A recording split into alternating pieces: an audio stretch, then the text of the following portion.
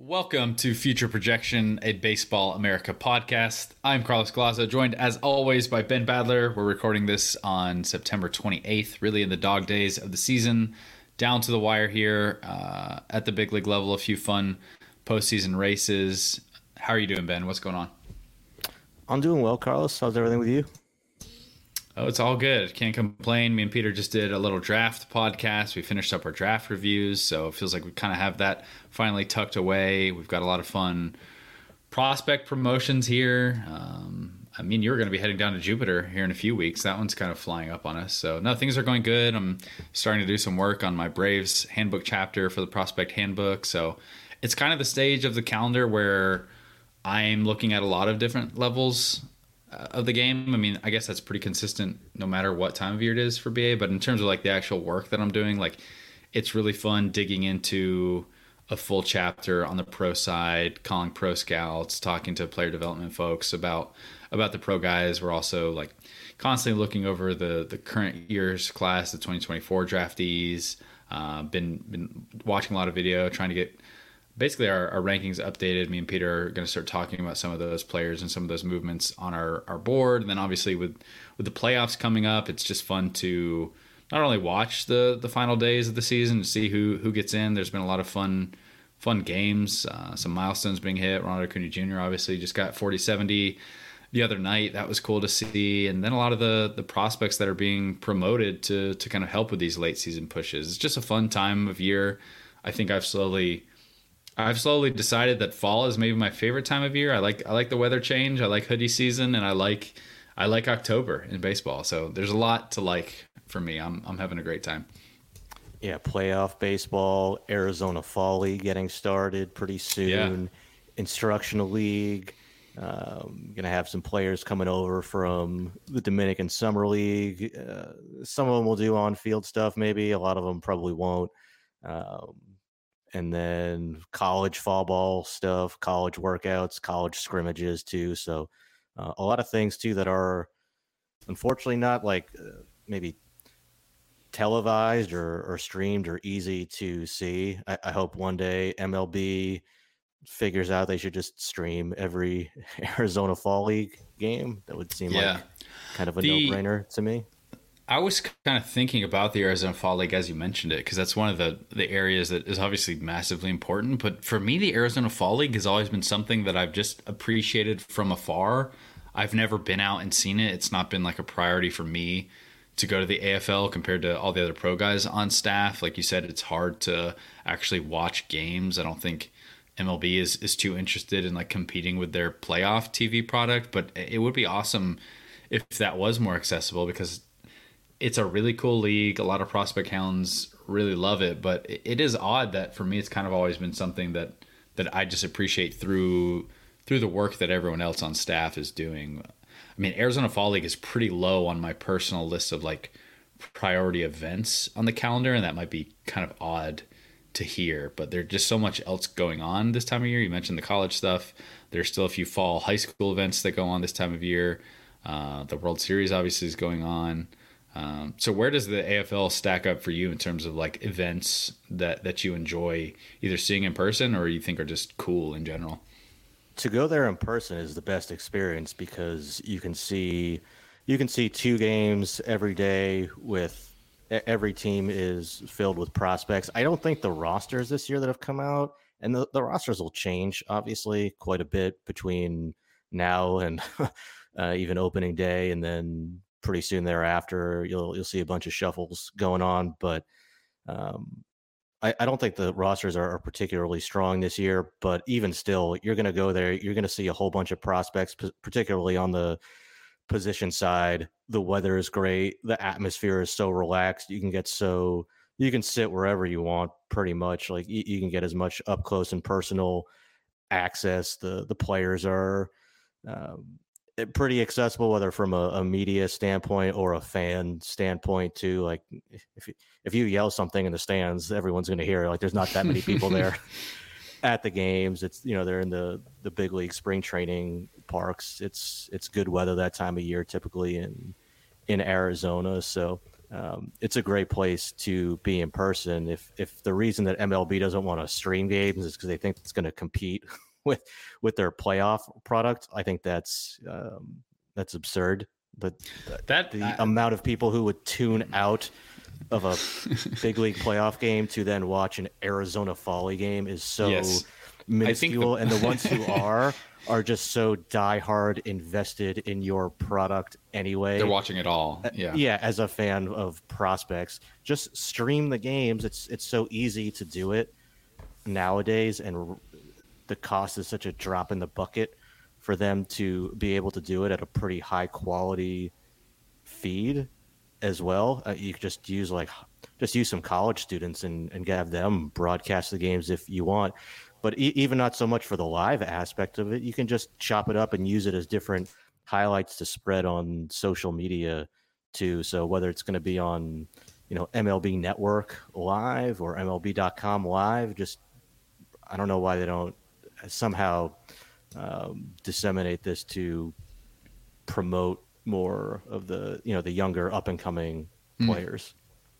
Yeah, I guess this will be more of the consistent criticism of MLB that they don't do a great job marketing its own talent. Maybe that could fall into that. But I do think that the commissioner has basically come out and said they don't really want to have anything competing with playoffs. But I kind of agree with your entire point of reasoning here. Like, the people who are going to be watching this game are locked in. Like, you're not going to get someone who was like, oh, maybe I'll watch the World Series today. But oh wait, this Arizona Fall League, what is this? Yeah, I'll watch that instead. Like, that is not the viewer that I imagine is going to be tuning into the AFL. It's going to be your super in-depth diehard fans, prospect junkies who are going to be all over all of this content. So I agree with you in that regard. Do you think that?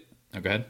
I was going to say, it's why too you see teams during the playoffs, they don't make announcements for news generally during playoff game days. They wait till moratorium on baseball things. Yeah, it's like just have the news go out there. Have more people talking about baseball. You don't need to be so regimented about what you allow teams to say. A little bit more free flow would not be a bad thing.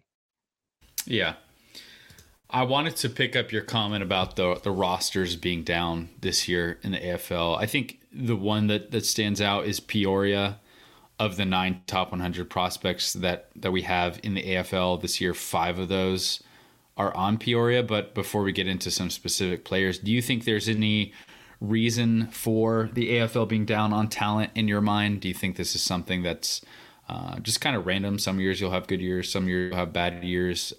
Or do you think this is maybe a symptom of how the minor leagues have changed or how player development works? Like, what are your thoughts on the talent this year and whether or not this is like something that that's just the new norm or just a kind of a blip in the normal cycle you get with an AFL? Yeah, there's going to be some normal ups and downs, but the AA and AAA seasons run longer now than they used to, so that could play a factor into it, where teams could say, hey, we've had these guys playing pretty much from in spring training and playing games in March all the way through late September. Like, okay, do we want them playing again in October? A lot of these guys are run down or just need a break. They need rest. So you'll see, even on the position side, some of the guys who are going there maybe miss some time this year with injuries. I think historically with pitchers, teams have always been cautious, and some of the better arms who are going to the AFL this year are guys who have missed time with injuries and are just going to make up for it with some innings in the AFL. So I think some of the longer season has something to do with it, but I don't know. We'll see more maybe next year if it continues to be a trend. Obviously, there's still a whole bunch of really good prospects too, but I do think overall the talent seems a little bit down from normal. Yeah, absolutely. So looking at Peoria's roster, their top 100 guys include Carson Williams, shortstop with the Rays, Kyle Manzardo, first baseman with the Guardians now after that Rays trade, Harry Ford, catcher with the Mariners, who was one of the walk leaders this year in the minor leagues, Chase DeLauder with the Guardians, who maybe is one of the more interesting players for me in the AFL, and then Tyler Locklear with the Mariners. If you want loaded prospect rosters, this is the one for you. But which players, I guess specifically, are you most excited about in the AFL, or are the most interesting names to know, or whether or not that's just like most exciting prospects overall, or just players that maybe you think could benefit by the AFL for whatever reason? This is partially why I'm excited about Chase DeLauder, just because he has battled some injury. He only had 57 games this year, but you look up, this is almost like has always been the thing for Chase DeLauder going back to his college days. His performance when he's on the field is significant. His numbers going back to James Madison on the Cape, and now he's got 3 different levels of pro ball. He's got a few games in rookie ball, a few games in double A, and the bulk of his pro games have come with Lake County and high A. But he's just always performed overall across all of the last 4 seasons, which includes every level I just mentioned, including the amateurs. He's hitting 364, 460, 621, 29 home runs in 157 games. So basically the equivalent of like a full big league season. And I just think he's a fascinating prospect, and maybe one, even in my mind, as I'm talking through him right now, like when is the last time we've talked about or mentioned Chase DeLauder? He's kind of been out of my mind for a long time now, and I think the AFL could be a nice little kickstart for his just prospect hype, and to remind everyone how impressive a prospect he is, because just the skill set that he's shown, his contact ability, consistently showing really good plate discipline as a hitter, raw power, the physical tools, like he's a fun one to me, and I feel like at least I personally have almost forgotten about him a little bit because of the injuries he's dealt with. Yeah, he's a very well-rounded hitter. There just aren't many holes where you can pitch to him. So, like you talked about, it's a high contact bat, 12% strikeout rate this year.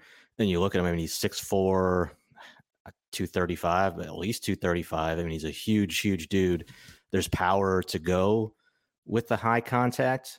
Maybe he doesn't show up in the home run totals so far, but it is a lot of doubles. He's driving the ball in the air, all fields, extra base damage. I think we'll see the home run totals jump soon. You finish the year in Double A. I'm a big believer in Chase DeLauder's bat, the track record that you talked about going back to college, including his time on the Cape too, with swinging wood bats. Just everything points to a really talented and well-rounded hitter who I think is just going to be able to get on base at a high rate and hit for power too. Have you seen much of him defensively? Do you have any opinions on him defensively? Because I think me and Jeff Ponce, we talked. I'm not sure if this was when he was still a draft prospect or after he was drafted. We were kind of talking about him as a defender, and at the amateur ranks, he was perfectly fine in center field, and he moves around quite well. Like he's a really good runner for how big and physical he is. You're mentioning the size. And you'd be surprised at how well he can move around, especially once he gets up to speed. This year, he split time between center field and mostly right field. And I think that the corner is probably most likely for him. But we do see a few bigger than average center fielders that stick surprisingly long at the position these days. I think the general trend with players is that everyone is getting bigger and stronger and more physical. Like Elly De La Cruz is not exactly your prototypical shortstop, but he's been making it work. So do you have any thoughts on him defensively, or whether or not you think he'll stick in center field or should stick in center field? I think he's a little different than Elly De La Cruz. I think everybody's a little different than Elly De La Cruz. Probably not the barometer, but no, I certainly understand the point of there are bigger, more physical players who are handling center fields. I wouldn't push him off of it quite yet, but I do expect long term he'll move to a corner. Probably just have somebody who will be a better defender in center field who comes along, who he ends up being teammates with. But the bat certainly looks like it's going to be plenty fine profiling as a corner outfielder too. Yeah, I'm kind of in agreement with you. I read his defense the same way. I think he'd be fine if you put him out there, but I would just expect that at some point he's going to be playing with someone who is a much better defensive center fielder, even if he can handle the position. So yeah, I think he's probably the number one guy that I'm most excited about in the league. Who would your player be if you have one specifically, or if not, we can just move on to some other names who are interesting. I think the arms that end up going there are always fun to watch if there are priority prospects who are there, usually because they've missed time during the season. That's certainly the case with a couple guys this year, in particular Jackson Jobe with the Tigers. Yeah. He had a outstanding season when he was on the mound. He's sitting in the mid 90s, touching upper 90s, and he's really mixing his stuff too. It's about a 50-50 fastball off speed mix. And the slider obviously is something that we've all talked about a lot. It's for a long time. It's averaging over 3,000 RPM. It's mid 80s. That deep lateral break. It's a big time pitch. But his changeup has been a great pitch for him this year. We wrote about it coming into the year in the prospect handbook that his changeup has plus potential, and we're seeing that even more so this season. It's mid 80s. It's about 10 miles an hour separation off his fastball, late tumble, fade. He's got confidence to throw it against lefties and righties. He's just getting a ton of swing and miss on it, including right on right with that changeup in some of his recent starts. So it's definitely flashing plus now. And then what jumps out to me too is you factor in the control. He walked 6 batters in 64 innings. He's walking just 2.3% of the batters he's faced this year, 0.8 walks per 9. Most of that is split between low A and high A, and then he finished the year in double A. And just if you look at it on an individual pitch basis, every pitch he's throwing for strikes, fastball, slider, changeup, everything is at least throwing for strikes at least a 70% clip. We have him ranked right now number 53 on our top 100, and our last significant update for the top 100 was at the beginning of August. He's been really good since then. I think he's going to move way up our 2024 top 100. I mean, but just between the fastball, 2 big swing and miss off-speed pitches, control, athleticism, the attributes are all there, I think, for him to for the potential to be a frontline starter and someone who I think he could make his major league debut next year. Yeah, I mean, that's pretty massive praise for Joe. I think it's well deserved. His season is incredible. We had written at the time in the 2021 draft class that he probably had the best stuff of anyone in that class, and that was including Jack Leiter and Kumar Rocker at the time. I remember it was a case where it's kind of Andrew Painter as the leading arm over the summer, and then during the spring, one of the reasons that Jackson Jobe really catapulted himself up the first round and wound up being the 3rd overall pick was because of the development of that changeup. I mean, he had shown the fastball and the slider, which was like one of the highest spinning breaking balls of the class that you would see kind of during the summer showcase circuit when he was still playing shortstop, still doing some of that two-way. Then he started focusing on just pitching only in the spring, and he had flashed the changeup at times, but I think it had very quickly, I remember making calls on him that spring, and Scotch were like, yeah, everyone talks about the slider. The slider is so great, but his changeup has a chance to be a real plus pitch as well. So to see that pitch performing in pro ball against same side matchups too, I think is pretty phenomenal. Because I mean, you break down the stuff he has pitch by pitch, and if you include what kind of control would you put on him now? Like he showed easy plus control this year in terms of the strike throwing. If he's going to sustain that moving forward with a fastball that's one of the harder pitches of any of the pitchers in the Arizona Fall, I think he's touched 97 with that pitch. Wouldn't be surprising at all to see him throw harder than that. He's got a slider that has consistently been talked about as a potential double plus offering. That grades out well analytically based on just movement and power of the pitch. It grades out well visually from scouts. And now we're talking about the changeup. I mean, he's checking all the boxes. He's a great athlete and now has a performance to back it up. I'm really excited about him now. Yeah, you will still want to see him show the durability to hold up over a full season. I think that would be one more checkpoint for him to pass, but every other box you could ask for him, he's checking, and took a step forward this year with just, it seems like everything, and especially the control in a significant way this year. Yeah, and what I also like too about him, I basically just looked up all of his high A outings to the end of the season, including one double A outing. In that stretch, it was 71% strikes, and he threw at least 5 innings and all but one start, one of 8 different starts. So he was taking the ball pretty deep early on this year.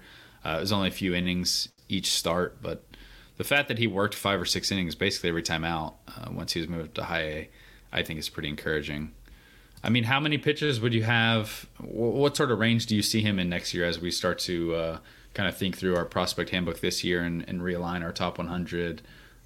Is he like a clear top 50 guy for you? Is he a clear top 25 guy for you? Like, how high would you think about putting him on a top 100?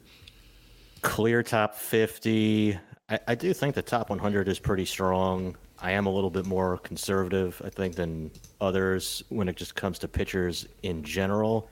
So I don't want to say top 25 for sure, but I could see him going into that range. There are certainly pitchers we have ranked ahead of him who I would take Jackson Jobe over them right now. So I think definitely top 50 for me, and could be toward the, could be a top 25 guy. I wouldn't rule that out. Yeah. It kind of makes me sad when you talk about you. I think you have always been the most conservative on pushing pitchers up the board for good reason. It just makes me think of how tough it is for pitchers overall. I just remember we were talking about Andrew Painter, talking about Daniel Espino. Like, I don't want to get hyped for more pitchers and have them get hurt, but it's always what can happen with him. It's never a guarantee with a pitcher for health. What do you think is the biggest question mark of his profile at this point? You just want to see more innings overall. That's pretty much it. The durability that you mentioned.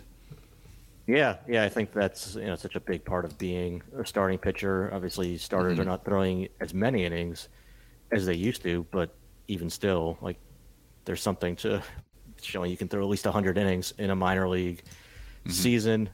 It wasn't something like it was. I don't think it was like elbow or shoulder, but still, it's not. You just want to see him be able to withstand a full season, staying healthy. But it's not like he got hurt and hasn't come back, and then we have to wonder what's it going to look like when he comes back. He was hurt earlier in the season, came back, and has been phenomenal since then. So everything certainly seems to be arrow up for him. Absolutely. Another pitcher we have in the AFL is Blue Jays left-handed pitcher Ricky Tiedemann. I think probably a lot of the questions we were just mentioning, kind of, I guess, less extreme. With Jackson Jobe, you could definitely say with Ricky Tiedemann. This year he threw just 44 total innings between 4 levels: rookie ball, low A, high, or double A, and triple A. The results were pretty good, walking maybe a little bit more batters than you want to see, but also striking out a ton. But it's also the case that Ricky Tiedemann pitched into the 5th inning just once of his 15 starts this season. So I'd imagine just seeing that the durability, the ability to throw more innings, stay healthy. He's dealt with some injuries as well in the past. I imagine that is maybe top of mind for you with Ricky Tiedemann. Yeah, and even the results were...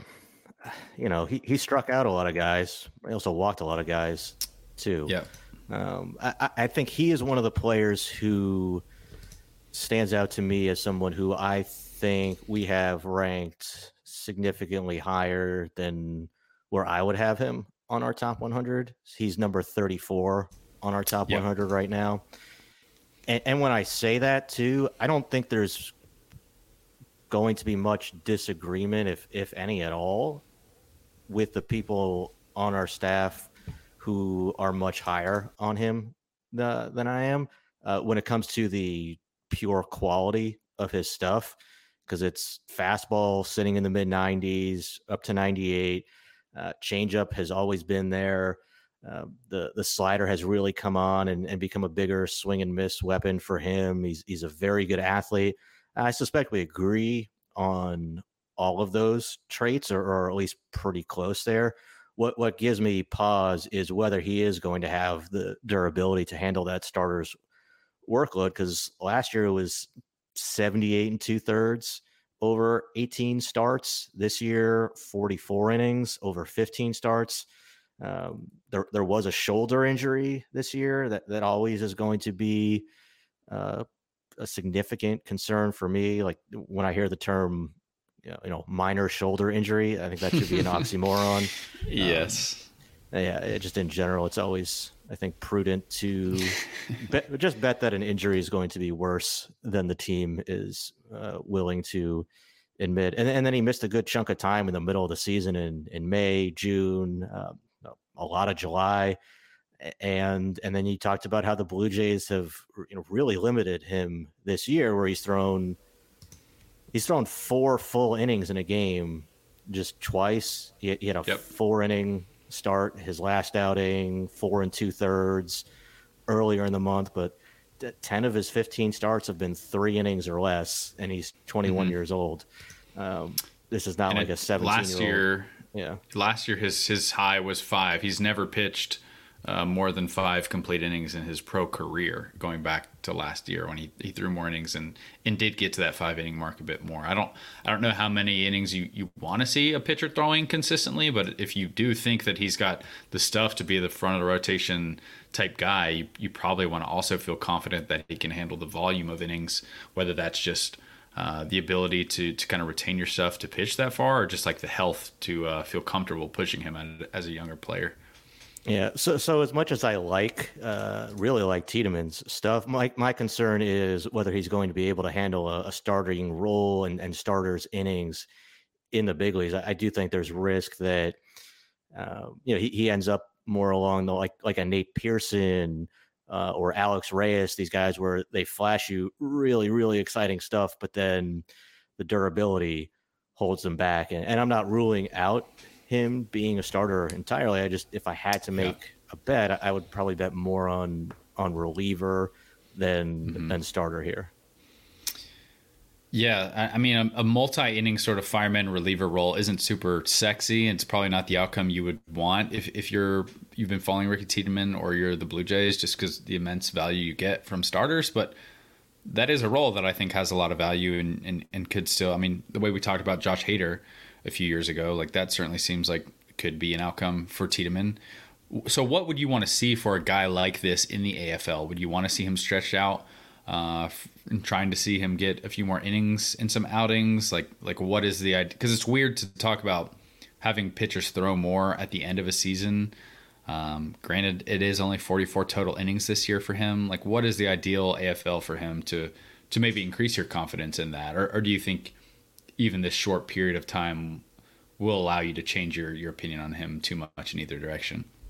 Yeah, you don't typically see pitchers throwing deeper into games in the off season than they do during the regular season. So I don't know that there's anything he can do in the AFL to kind of change that about the durability concerns, other than just go out, pitch, stay healthy. But yeah, it would just be more fun to go out and see him and see the stuff, because when he is, when he is healthy, when he is on the mound, it's great stuff. I can understand why there is so much excitement about him, just as far as the pure stuff. But I really need to see him go deeper into games and handle a bigger workload during the regular season. That's ideally what I'd want to see, but the Blue Jays haven't done that, and I suspect there's probably good reason why they've been so cautious with not letting him throw more than 3 innings most of the time. Yeah, absolutely. All right, are there any other pitchers you're interested in? Zach Maxwell is a name that's kind of come up a little bit lately, both in terms of just the stuff that he's able to throw. Jeff had a nice piece. If you guys haven't seen that as you're listening to this podcast, he looked at AFL pitchers with outlier traits. The fact that Zach Maxwell topped the list in velocity, and he also was among the induced vertical break outlier pitchers as well. A pretty lethal combination. Big, huge right-handed pitcher. He was a fun name just from a data perspective. And if you're out there watching him, I mean, he's going to be a fun guy to watch. But any other arms, or should we move on to some other hitters? Yeah, Reds reliever, 6'6", listed 275, big boy. Not a lot of strikes, but the stuff is really good. I hope he throws enough strikes. But you have to feel good taking at least a chance on the stuff as a reliever. 6-round pick, pretty good value, I think, for a 6-round pick. You should have some of the better, just raw stuff out there, especially with that fastball. Yeah, if you get any sort of like reliever outcome with him at the big league level, I feel like that's a big win for a 6-rounder. I mean, typically even in the draft, your premium relief pitchers are going quite a bit earlier than that. Although there was a 6-rounder, Cade Denton, who was just taken this past year, who I'd view as one of the best relievers in college baseball. So I guess maybe I wonder if teams actually, now that I'm thinking about it, I wonder if teams have come off that. It does seem like the first reliever always comes off the board around like late second or third round range, but I'm kind of going on a tangent that's meaningless here. Who else are we excited about in the AFL? I would say one guy I'm watching too is Tyler Locklear. We talked about guys with the Mariners, talked about guys missing time during the season with injury. He only played 85 games, missed time with a hand injury, but between high A, double A, he hit 288, 405, 502. He has big power. He can go deep to right center, to his pull side. Very good fastball hitter. Was just watching him, like Tekoa Roby with the Cardinals, tried to come into him the other night with a fastball inner third, and Locklear hit it out to the berm in left center field. If he throws secondary stuff down, I think you can get him there. But again, if you make a mistake, you're just asking for an extra base hit if you end up hanging one. I think the risk here is that he's a first base prospect now. Mm-hmm. He played third base too in college. He spent some time there in his pro debut, but after the Mariners drafted him, he was at Virginia Commonwealth in 2022. He's just been playing first base this year, so the offensive bar is going to be pretty significant. So, do I think he's a perennial all-star? No, probably not, but I do think he has the offensive upside to be an everyday regular at first base. I mean, we're not right-handed hitting first. We're probably not talking about Pete Alonso 2.0. He's not that caliber of player, but probably more in the tier of like a Rhys Hoskins, CJ Cron, like those types of right-handed hitting first basemen who have big power, are in that two plus WAR area in their best seasons. Maybe with some variance up and down, maybe approach a 3-win season in a peak year, and stick around for half dozen or more years as a regular. Yeah, the right first base only type is never a profile that's super attractive. I mean, even going back to his draft year coming out of VCU, I know there was a lot of skepticism about the profile, both, from myself personally, just because it's not a profile that I'm typically in love with, but also from a lot of scouts. I know at the time there were a lot of scouts who wondered about his ability to hit professional pitching. There were some criticisms about the bat speed or the stiffness of the swing. He had always controlled the zone pretty well. He showed really impressive numbers in college. He hit for power in college, but there was criticism about the league he was playing in, the Atlantic 10. But then in 2022, his first year as a pro, he hits 285, 366, 504, 7 home runs in 31 games between rookie ball and low A. This year in 2023, in a more extended pro look, reaching double A, it's 288, 405, 502, 907 ops, 13 home runs, 25 doubles. Like at some point, these profiles that you're skeptical of and maybe you're scared to buy into fully, at some point they just keep hitting enough where you're like, okay, the bat might just be real. Kyle Manzardo is a similar sort of prospect that I think of in that way, who just isn't. You want to be skeptical of it because they, like you said, the bar is so high to be a successful player at that level. I think of even like if you look at Tristan Cassis this year, his offensive production and then the WAR that you get when you are a first base only, like you do have to mash. So the upside is limited here, but at the same time, like he's pretty much hit everywhere he's been for an extended period of time. So at some point you kind of have to buy the fact that he can control the zone. He does have power. He's hitting enough to get some of that power. So yeah, he's an interesting one. Yeah, the right-handed hitting first baseman thing doesn't. I don't know. I've never been as concerned with that as maybe some other people. Like if you're a good hitter, it does feel like there have hitter. been some. Yeah, it does feel like there have been some really good ones in recent years that have kind of nixed that. I know that was like previously a big no-no. Yeah, I'm wondering. I guess for a while that profile, maybe there is still stigma with it. I'm not sure, but yeah, you seem to not really care too much. But in my mind, mentally, I'm like, yeah, that's not that fun. It's not a fun profile. I mean, but you're right. If you can hit, you can hit. Who cares? Yeah, there's the realities of just how much, whether you hit left-handed or right-handed, how much you have to hit to just to be an average regular at first base compared to if you can play basically any other position, but especially whether it's up the middle or at third base, where where he's playing more in college, so that does ding your value. But if you can hit like Pete Alonso or Paul Goldschmidt, like that's you have to hit necessarily like one of those guys, but you can do it if you're a right-handed hitter. There's no reason to exclude those players, or just write them off because they're right-handed. I'm looking up the best right first base types in baseball, and I guess how far should we go back here? To 2000, go further back than that. I just want to see what list we get and what sort of players like exceed the two WAR threshold maybe. But you can move on to other players if you want as I pull this up. Yeah, I guess one other player who maybe doesn't get as much fanfare, who I'm looking forward to seeing more of, is Graham Pauley. The Padres drafted him out of Duke, 13th round, 2002. So in college, there was no 2020 season. He played some in 2021. Results weren't great. And then he had a nice season in 2022. High contact bat. Padres draft him late. He's been tremendous this year. And without a lot of hype surrounding him, he started the year in low A, finished the year with 20 games in double A, and he's raked at every level. It's combined 308, 393, 539 in 127 games, 23 home runs, 60 walks, 90 strikeouts. Most of his playing time has been at third base, some second base, some left field mixed into 6'1", 200 pounds, left-handed hitter. I'm very intrigued by him. The swing is pretty short, direct.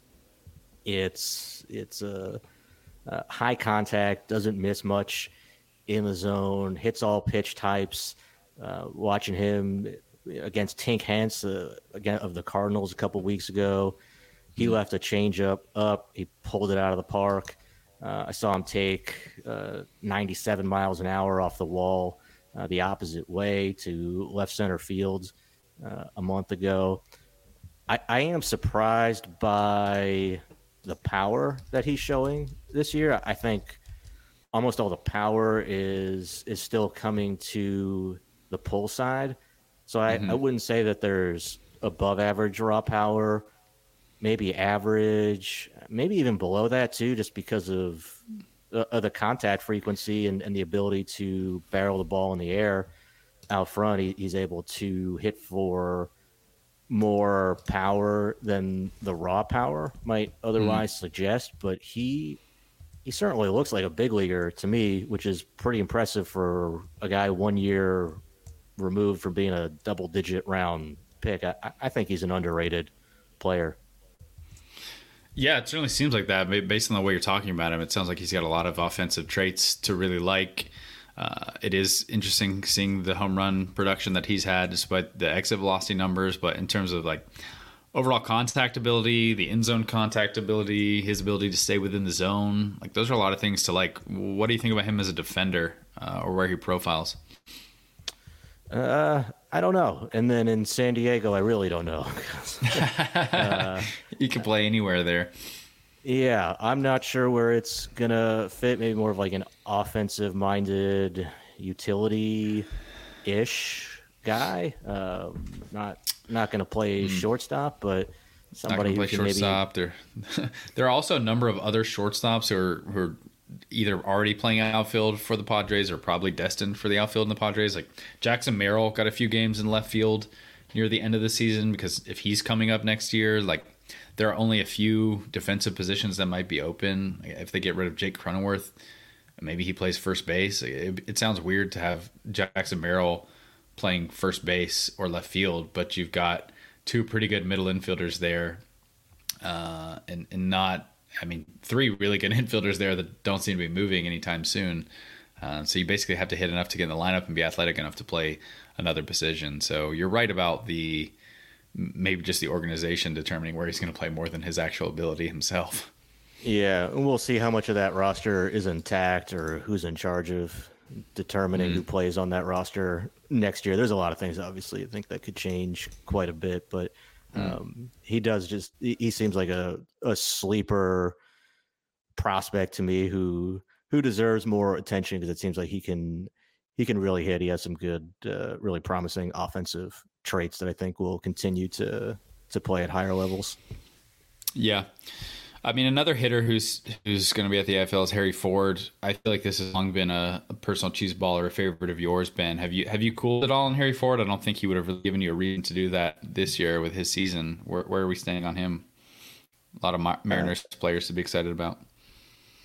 A ton of walks. I mean, him, Jet Williams, Tamar Johnson, 100 walks, all of them. It's I like that. What does concern me more? I mean, I liked a lot of the things he brings offensively, and obviously the athleticism. The scary part to me is the defense. Still, that seems like he's so athletic. I'd like him to be able to stay behind the plate, but the blocking and receiving give me more pause about his ability to stay back there long term. I would not move him off the position yet, but it does seem like there is a pretty significant chance that he ends up playing somewhere else. The good thing is he's not like some big slouch who's immobile behind the plate, who's just catcher or first base DH. I could see him playing maybe third base. I don't think he's gonna still run well enough to play center field, although I don't know that you need one. It's another one where you're probably not going to need a center fielder in Seattle. But I think there's some defensive flexibility where if catching doesn't work out, there's still value there. But the defensive side is something where I'd be pretty keyed in on that, watching him in the AFL this next month. He hit 15 home runs. He doubled 24 times. Are you at all concerned about the power with Harry Ford? I mean, the exit velocities aren't super loud. He's not the biggest guy in the world. I think he's shown the ability to just get on base at such a high level that he's going to provide offensive value. But what do you think about his impact potential or the chances to grow into more power in the future with him? Because that would be one area where, just looking at him offensively, I like a lot of what he does. But I don't know how confident I am that he's going to be like a 20-plus home run guy. Not that, especially if he sticks at catcher, I don't think he would really need to do that. But what are your thoughts on his power projections? Yeah, that's part of it too. I mean, his best offensive trait is probably his eye, his patience at the plate, and then that works great. Obviously, at the lower levels, the more you move up, the more that gets tested. And is it plus power? No, I don't think it's plus. I think there is some hard contact in there, but it's not consistent. I think it shows up to you can see it in the numbers that he's produced the last couple of years. So yeah, I mean, that would be another concern too. I think there's definitely bat speed in there, but he's not somebody I would expect to be an above average power guy long term either. Yeah, like you mentioned him being in the sort of phylum of player as a Termarr Johnson or Jet Williams, these shorter guys who walk a lot. Like I think both Jet and Termarr, I'd probably be more optimistic about what they were able to do power wise. Just with Termarr, I think it's like the bat speed I'm much more excited about. And then with Jet, I think he's just a lot more physical and the strength in his hands. Like some people seem to be more pessimistic about Jet's power potential than I am. Maybe I'm just towards the more optimistic range of outcomes for his power, but I just think both those other two have more likely outcomes to 20 plus home runs than Ford. But also, I mean, Harry's got a chance to play a more premium position than either of those two players, even though you noted some of the improvements he needs to still make. I think next year will be a really pivotal season for him. I mean, this will be his first test against the upper levels. You would think, I would imagine he goes and gets a pretty good chunk in Double A if he's healthy. He's had a full season in Low A. He's just now had a full season in High A. He's doing the AFL. So both for that catcher defense improvement, if he's not making any considerable improvements next year, maybe that's the time when you start to wonder, okay, what other positions could he likely play? And then also too, if the chase or the on base ability, if that falls just because you're facing better pitchers who are throwing more strikes and can challenge you in zone more consistently, just a lot of questions that could be answered this year or next year, I should say. Yeah. Is there anybody else in the fall league that's jumped out for you on the rosters? I think both. Those are a lot of the names. DeLauder was the one that had kind of fallen out that I was excited to see on there. I'm not sure that we need to talk too much about Colson Montgomery and Carson Williams, but they're both interesting shortstops that I find myself liking for very different reasons. I think Carson Williams has a chance to be one of the more kind of dynamic and fun players to watch. So if he goes out there and hits well, I would be encouraged. But no, I think those are the kind of the main ones.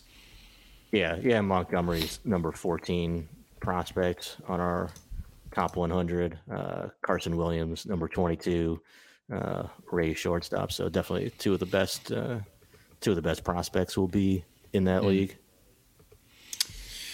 Yeah. All right. Let's move on to some pro stuff. I feel like every podcast we've had a lot of call ups and promotions to talk about. There are a number of players we could talk about in that regard, but Junior Caminero was promoted. Orion Kerkering was promoted. We've got Noelvi Marte moving up, one of the million Reds young players that's having a lot of impact at the big league level. Like, which one of these players jumps out to you? And I guess there are probably a number of others we could talk about as well. Yeah. The September call-ups has kind of changed, obviously, right, with the rule changes. So we're seeing more like August/September call-ups now. The main guy to me, not that he's the best prospect, obviously Junior Caminero of this group is the best one, but I mean, Orion Kerkering, his slider, the Phillies reliever, his slider is just so filthy. It's insane. Yeah, it's got he power. Won. I think he qualified for 3 different minor leagues for our best tools, and he won best breaking ball in every single one that he was in. Right? Yeah, kind of if there's somebody in one of those leagues who has a better breaking ball, please let me know, because that's going to be an 80 pitch if someone has a better breaking ball than him. It's hard. It's 86, 88. He's throwing his fastball in the upper 90s, and then his slider, it looks just like a fastball coming out of his hand, and then it just snaps off with this vicious bite, like depth, tight spin, 2,900 RPM, consistently. It's like a foot plus of lateral break to it. He'll back foot it to lefties, gets swing and miss both sides of the plate, and then again, he's sitting 98 miles an hour with his fastball. Like that's a good pitch too, but he leans really heavily on that slider for good reason, because it is a plus pitch. What's the usage rate so far that he's been using that slider at? Do you have that on hand? In the minor leagues, I mean, it's been a pretty small sample in the big leagues. In the minor leagues, he was throwing it almost as much as his fastball, just kind of depending on the outing. He really throws it a lot, and he should throw it a lot. I agree. Yeah, I think it should be really close to a 50-50 split, if not more, for the slider, just given the role he's in and just given how insane that pitch is. I remember, well, I don't remember, but when he was promoted and when we were seeing how good the breaking ball was, I pulled up his draft report just to see what we thought about it at the time. It looks like, I mean, as a fifth rounder, he already looks like a pretty good steal. But man, reading his report just kind of emphasizes to me how good scouts are, because we had written about him. He had bounced around out of a bullpen role. I guess he pitched mostly out of the bullpen for South Florida for 2 seasons when he was with the program. But in 2022, he was kind of this split starter, split reliever role. The results weren't great. It was a 5.72 ERA over 67 innings. He had a 30% strikeout rate. And a pretty low walk rate as well. So I think there was some thinking at the time that kind of him bouncing back and forth between roles never really let him get comfortable. And we wrote this in the report that it wouldn't be surprising for a team to draft Kerkering, put him in a reliever role, and continue to up his slider usage at the next level where he could show or find more success. And I'm sure there's a little bit the next year. Yeah. Yeah, exactly. And reach the big leagues. We thought the ETA was really quick. So they were definitely onto something with that. He has been a monster all year. He's obviously raced through really every level of the minor leagues. Now he's in the big leagues. The walk rate's down, but he does seem like that perfect sort of player to just throw into a reliever role and let him just throw that slider as much as he can. I'm not sure what grade we had on this pitch at the time. But I do remember that the Phillies, when we did our draft report cards, they were really raving about how good that breaking ball was. I'm going to even try and pull that up and see if we have anything on it. But yeah, he's been a blast to watch. I think he's also going to be just like one of these players that's constantly on Pitching Ninja, because the way the pitch looks is so awesome. He's going to get so many ugly swings. Well, yeah, you talked about going back to his draft year. Going back, it was last year. I remember watching him going into the 2022 draft thinking like, hey, why don't we have this guy ranked higher? Like, his stuff is so nasty. And then I look at his stats and it's like, oh, that's what, like, he's pitching at South Florida in the American Athletic Conference. Good strikeout to walk ratio, but it was also 5.72 ERA, 5.30 ERA the summer before in the Cape. But it's, like you said, splitting between starting and relieving, but really a reliever. So he goes in the 5th round to the Phillies, and he's just been so dominant all year. I mean, low A to triple A, and now the majors. I think he's going to be a big weapon for the Phillies in the postseason this year. Absolutely. And I think maybe as soon as next year we could be talking about him as just one of the best relief pitchers in all of baseball. Yeah, I mean, I think you're right. He's that electric. I just pulled up our ranks because for whatever reason on the site I couldn't get it to pull up, but we had him as he was ranked 197 out of the 2022 draft. Our grades on his slider, which seems light now, we had a 60 on it. It was 55 fastball, 60 slider, 40 change, 50 control. But the Phillies, man, he walked. I'm just trying to find his minor league walk rate here. Or not minor league, but college. He walked 4 batters per 9 across 3 seasons with South Florida. Basically immediately in pro ball, that improved. Where's his combined 2022 numbers? Yes, sub 2, 2023 minor league. I don't think this includes major leagues. It's been 2 walks per 9. So whether this is, I'm not sure like what exactly is the reason for him throwing more strikes, if it's just like the consistency of the role, if it's simplifying the pitch mix, if it's just some changes to his tempo or his delivery. Kerkering and or the Phillies have clearly done an excellent job, and it is crazy to think of him being a big leaguer after just being drafted a year ago. Yeah, I've always said Double A is a level below in terms of difficulty the American Athletic Conference. So we'll have to adjust our internal minor league equivalencies on our model for that. Yeah, these small Florida programs just the level of competition really prepares people for the major leagues. Nolan Shanuel, who's next? Someone from a small Florida college next year.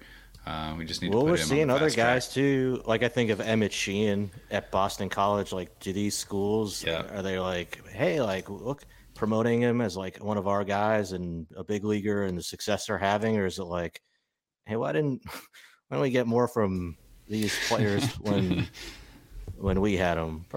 Yeah, Probably cuts both ways in I think recruiting a little so. bit, but Yeah, and there's a lot of talk about how the like a lot of coaches have gone from the pro ranks to college, and the player development at the college level has improved. But I think you still have a case where you can get players in situations where maybe there is still a pretty significant gap in the coaching or the feedback and instruction that you can get in pro ball. And I think also still the big difference that I would hammer home for pitching development especially is when you're in the minor leagues, everyone involved in your development is trying to get you to improve the most as a player. And at the college level, that's just not the incentive. Like, yes, college coaches want you to get better, but they also want to keep their job, and they want to win games, and they want to get bigger and better jobs. So the way they're going to do that is by winning. And if they can win, and maybe not give you the best player development track to do that, that's going to be what they're going to do. I think pro ball, the incentives are directly lined up for you to improve. And so if you're not in a situation where you have a big league pitching coach like LSU and Paul Skeens, maybe there can still be a lot of room for improvement once you get into that pro system, or whether or not it's just the fact that you can focus on pitching full time. You don't have to worry about classes. There could be a ton of different elements, but even though I think that player development and coaching has gotten better at the coach level or at the college level, there could still be plenty of places where it's a far cry from what you get in pro ball. what are some of the ways that you think of when you talk about how the incentives may not always be aligned, where the emphasis is on winning for the college coach versus development for a major league team when a player's in the minor leagues? I think for pitchers especially, you're not really focused on improving your pitch mix. You're mostly, you can, and this is not a blanket statement. There can be some colleges that do it better, but I always think of the fact that college coaches love to have pitchers throw breaking balls. Like if you have a really good breaking ball in college and maybe you need to work on your development of your changeup or you need to work on the development of your fastball command, like those are not going to be priorities for you in game because your breaking ball might be just good enough for you to overwhelm batters and you won't need to improve your fastball command because the hitters aren't good enough to capitalize on your misses in the zone, or your breaking ball is just good enough that you can throw it in counts where maybe in pro ball you would need to mix things up more frequently. So I think a lot of it can be just the pitch calling, like the game calling that college coaches do. They're just going to go to the best breaking balls. That could lead to like overuse at the college level, and I also think it can be a detriment to just developing your other pitches. I also think it can be playing time and the roles that you're in. And with Kerkering specifically, we got scout feedback that said like he has been shuffled around, whether or not that was because Kerkering just wasn't performing, so they bumped him out of a role, and so that could have not been ideal for him, just the consistency you need. But in pro baseball, like the goal is to get you to be the best player you are. In the wins and losses, yeah, they're important, and I think every farm director wants their prospects playing in games that matter and getting some playoff experience at the minor league level. But at the end of the day, you're going to have specific goals that you are looking for as a player that determine the success or failure of your season, not how many games did your team win. And I think the way that minor league coaches, the way that they are graded at the end of the season is much less about the wins and losses than college coaches. Like if every one of your players gets better in a key area that was laid out at the beginning of the year, that'd be a successful season, almost regardless of the wins and losses. And so I think there are a lot of situations that players can be put in at the college level that maybe isn't ideal for their personal player development, whereas in pro ball, that's literally the only goal. And yeah, it's great. Like you can sacrifice yourself personally for the team in college. I think there's still something you can gain from that. But in terms of actually maximizing yourself as a player, I don't think the incentives are always aligned for that. Yeah, if you're a 19-year-old freshman in the SEC and you're not pitching well, or your coach doesn't think you're ready to pitch in a starting role. Like you're either just going to go to the bullpen, or you're probably just not going to pitch much at all. Whereas if you're a 19-year-old draft pick and you're in low A, like if you're getting hit hard, like especially if you're a high profile prospect, they're just going to keep running you out there. Like you're still going to get your innings. They're not just going to say, oh, well, this guy's struggling. We need to move him to our low A bullpen. Now, like, no, this was our second round pick where, maybe we send him down to the complex leagues or to the backfield or something if it's really struggling, but they're not going to you have change that as much. You've got a longer leash for failure. It's not like a do or die. The college season is shorter. If you're not succeeding in your role, you're going to get demoted very quickly. Which again, maybe people would say, well, that's the whole point. You need to compete, you need to perform. But at the same time, like if you actually want to develop well, you need to allow for some failure and then not to just completely shelve your playing time. But just imagine if Jackson Jobe got to Mississippi, if for whatever reason his spring wasn't as good. Like there's not a doubt in my mind that Jackson Jobe would barely ever use his changeup if he got to college, because that slider would, like most college hitters would not have a chance touching that slider if he's throwing mid 90s and then has this 3,000 two-plane breaking ball that he can spin off and just put it around the zone. I would be shocked if he threw his changeup more than 10% of the time in college. And that's not to say that like every single pitcher needs to develop a changeup. We've seen pitchers who can either have multiple breaking balls or you're just good enough with your fastball and breaking ball combination. Hello, Spencer Strider. But the fact that Jobe throws his changeup and threw it more this year, I think is good for his development. Because pro hitters are going to be able to handle that breaking ball more than a college hitter, obviously. And so the fact that you can just take the time to not rack up as many strikeouts as humanly possible with that slider and just focus on the development of the changeup, I think is a key component to developing as a pitcher. And I just think that, like, I understand it. This is the same thing with Paul Skeens. This is why I was so high on Paul Skeens' changeup in college. He barely ever threw that pitch because he didn't need to. He had a fastball that averaged 98. He had a double plus slider that he could command at will. Both righties and lefties had really no chance against it. And so for him at the college level, when you're trying to win games every weekend, you're competing for a College World Series, why are you going to throw this 90-mile-per-hour changeup and give a lot of hitters that aren't going to be playing professionally just a chance to catch up? Because for the most part, he could just overwhelm hitters with two pitches. So it made sense for Paul Skeens to pitch like that. And I wouldn't say that LSU was bad for Paul Skeens' development, because I actually think the opposite. But just in terms of that pitch usage case, there's really no need for him to use that pitch. So I just think that both pitch selection, usage, the pressure to win now, like all those things aren't really set up for becoming the best player you can. You're trying to win games in college. Yeah, I would say on the flip side of that too, if I were a college coach, I would say the pro teams also have the luxury of getting these college players when they're age 21, 22 plus. Whereas the college teams are trying to develop these guys between, 18 to 21.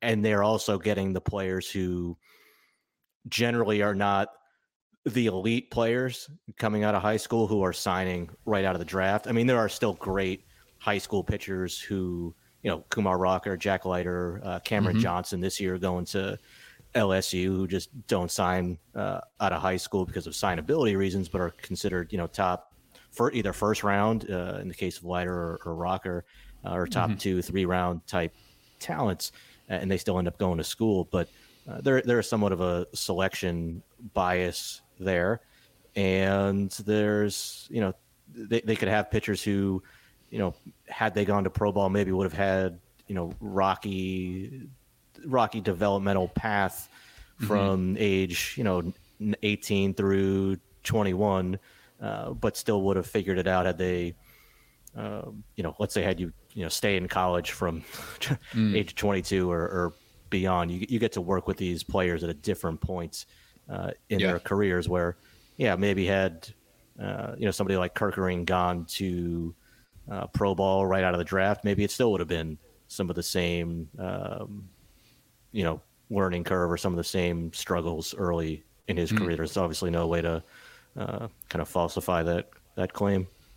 Yeah, no, I think that's a good point though, just to bring up. And I think Max Scherzer has even talked about like the value of going to college as a pitcher. He thinks it's a really beneficial pathway, and there is something too. I think even from like a big league team's perspective, just the survivorship bias you get from a college pitcher, even if there's been little or nothing done player development wise, just knowing that you have this player who's been healthy throughout a college schedule makes you feel a little bit better about their chances of getting injured in the future. I think that's part of the reason why. I mean, if you look back to the 70s, 80s, 90s, even early 2000s, like the rate of high school pitchers who would sign in the draft, it's at pretty much an all-time low this year. I think the number is around 11% of all the pitchers who were signed this year came from the high school level. So certainly big league teams are more than happy to let pitchers go and develop at college in return a few years later, when they can either feel better about the physical development or the pitching skill development, or just the fact that they've gone there 3 years, pitched on a schedule that was a little bit closer to what a pro schedule is for a pitcher, and been healthy throughout it all. So there's certainly benefits to it. I'm not saying it's never the right call for you. Like clearly there are pitchers who need to go to college, just aren't ready for the pro game. Yeah, and some of the teams still don't care if the players have been injured throughout their college career, and they'll take them high and pay them a whole bunch of money. Yeah, a number of those this year, especially. No great second tier crop of college arms in the 2023 draft. So, all right. Any other call ups of note for you? I mean, we mentioned Junior Caminero briefly. I mean, I don't know if you want to return to Kerkering because he is such a fun player. I was surprised to kind of see Caminero brought up. I was surprised too. The Rays are typically not a skip AAA organization. They're very much slow step by slow step. Wait till these guys. I mean, there's only so much you can do. Like with Wander Franco, somebody, at least with him coming up through the minor leagues so quickly, he's going to get there fast no matter what. But I did not expect him.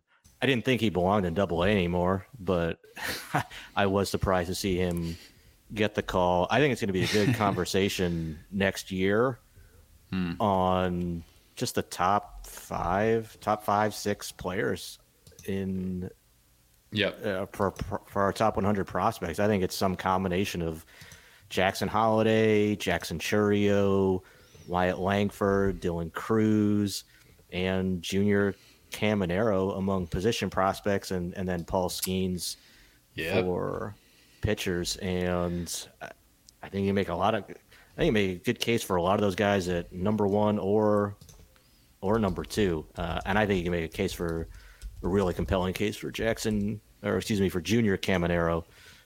Too many Jacksons being at least number 2. I mean, he's 20 years old. It was 324, 384, 591 between high A and double A. Most of that came at double A, and some of it came when the Southern League was using that pre-tacked ball. So even more challenging conditions given that context. 31 home runs.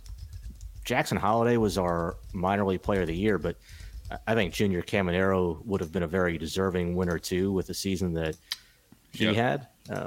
There's definitely chase tendencies there. I would like to see him become a more selective hitter, but he's also not a free swinger either. The offensive track record is great, and the power that he's able to generate from his bat speed, his strength, the leverage in his swing, it's outstanding. We've seen already, just in a very brief time in the big leagues, EVs up to 112. He was up to 117 in the minor leagues. If you ask me, like, which prospect in baseball has the most usable game power, I'd go with Caminero.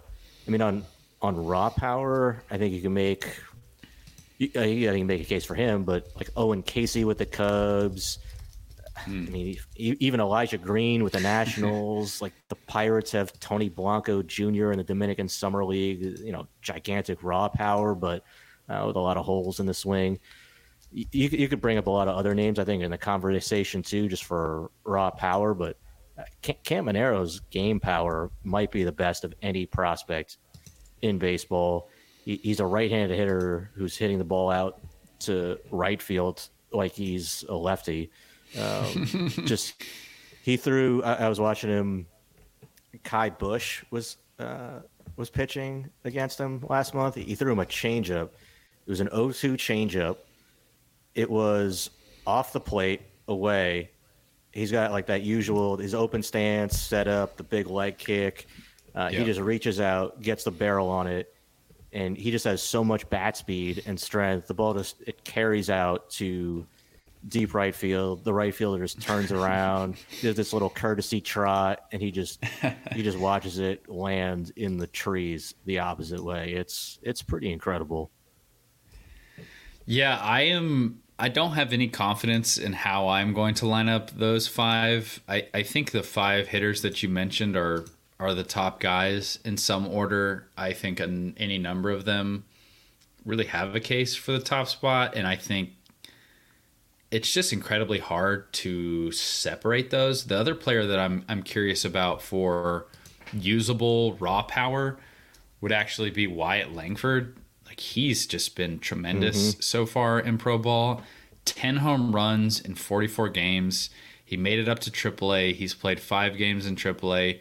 Has yet to homer there, but he homered 4 times in 12 games at AA, 5 times in 24 games in High A. He also has pretty massive just raw power in general. His exit velocity so far would be the best of anyone of this group of 5 outside of Cam Monero. It's obviously a smaller sample.